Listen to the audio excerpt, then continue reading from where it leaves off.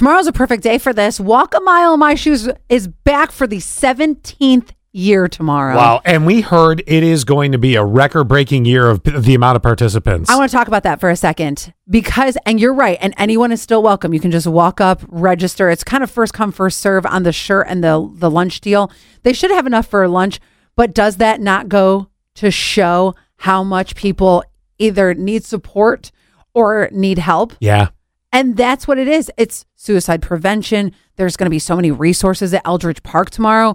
Scott, you're going to be there starting at 8:30, right? Well, I'll be arriving at 8:30 to set up. You can start walking up to do the pre-register if you have not done it already at 9 a.m. And then the walk starts right at 11. There's a couple things that'll happen before everything gets underway. And it's going to be a very special day tomorrow. And honestly, what's kind of also very cool about it, besides the amazing lunch that'll happen afterwards, which is a big barbecue lunch. What do they have? Pulled pork, pulled chicken? Both.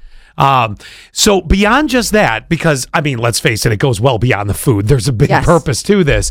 It's not going to eat your whole day. That's a big thing to keep in mind. Mm-hmm. If you want to be out of there by noon, you can be. Oh, you will be. And what's not, well, I mean, you can stay longer because they have not only the path, but they also have rides and things like that. But also you might find new friends there. Yeah. And that's going to be so helpful in whatever your journey is. And that's tomorrow. If you need more details, hit up our event calendar, go to our website, and you click on events, and you'll get all the information there. Yeah, so hopefully we'll see you tomorrow morning at Eldridge. It should be a great day. All right, there are certain people you just have to say, stop and open your eyes. Did you hear about a tourist in Hawaii followed GPS directions right into the ocean on Saturday? How does this happen?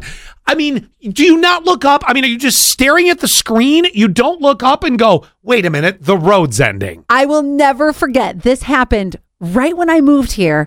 I got here in 2006, and we had told a story almost exactly like that in San Francisco, and the person did the same exact thing. But at the time, GPS was, not that it was brand new, but it was still, there were still some bugs that they were working out. So it kind of made a little bit more sense then, but you're right. At this point, it's talking to you. So keep your eyes on the road. She literally turn left now. Okay. Yeah. So she drove off a boat ramp and a bunch of guys jumped in the water to save her out of her minivan before. Are you sure that wasn't supposed to happen? There's a rope right in the top pit. It's sinking. Hurry, guys. Hurry. It's Taro. Oh, my God. Everybody's out. Everybody's out. All right, so her and her passenger made it, but it's like, how do you not look up? Love the commentary. Pretty sure that wasn't supposed to happen. Yeah, you open your eyes, you ding-a-ling. It was not supposed to happen. All right, I'm going to start controversy. Mm-hmm. Did anybody see on the news last night the story of the Good Samaritan stopped a baby stroller from rolling into traffic? No, but thank God. Okay, it happened in California. I'm going to play the clip for you. And I noticed something last night, and they played it twice on the news. It was the second time I noticed something. I'll tell you in a minute. I noticed the stroller was going towards traffic. I instinctively ran towards the stroller and got it before it went into the traffic. She was traumatized. She was crying. She was just in shock. Now, let me set the stage for you. So, because he's kind of hard to understand. This guy, well, first of all, it was the aunt that had the baby. And the baby stroller, the baby was in the stroller, and they were getting out of a van or an SUV, and the stroller started to roll. The aunt started to go after it. She fell face first.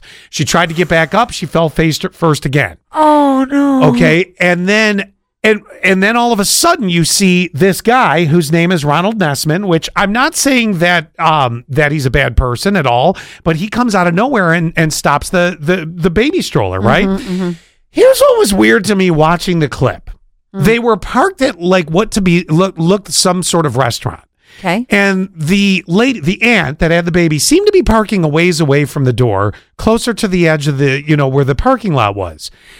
I couldn't tell where this guy came from. Like, it felt a little staged to me. Like, all of a sudden, the guy... Now, guys, I could be completely wrong on this, and I'm not trying to say that I'm right. I'm just saying, if anybody's seen the video, you're going to be like, where the hell did this guy come from? Like, it was so close to the edge of the street. I'm like, that's weird. Here's what I love about this. You hear other stories very similar, and somebody will say, this person came out of nowhere and saved me. They were like my angel. And then all of a sudden they're not there anymore. I think this is a movie.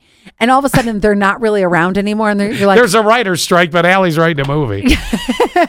hey, hire me. But then they'll say, you know, the guy with the brown coat and the blue hat. Where did he go? I don't know. Thank you. Wherever you are, Good Samaritan, you're the best.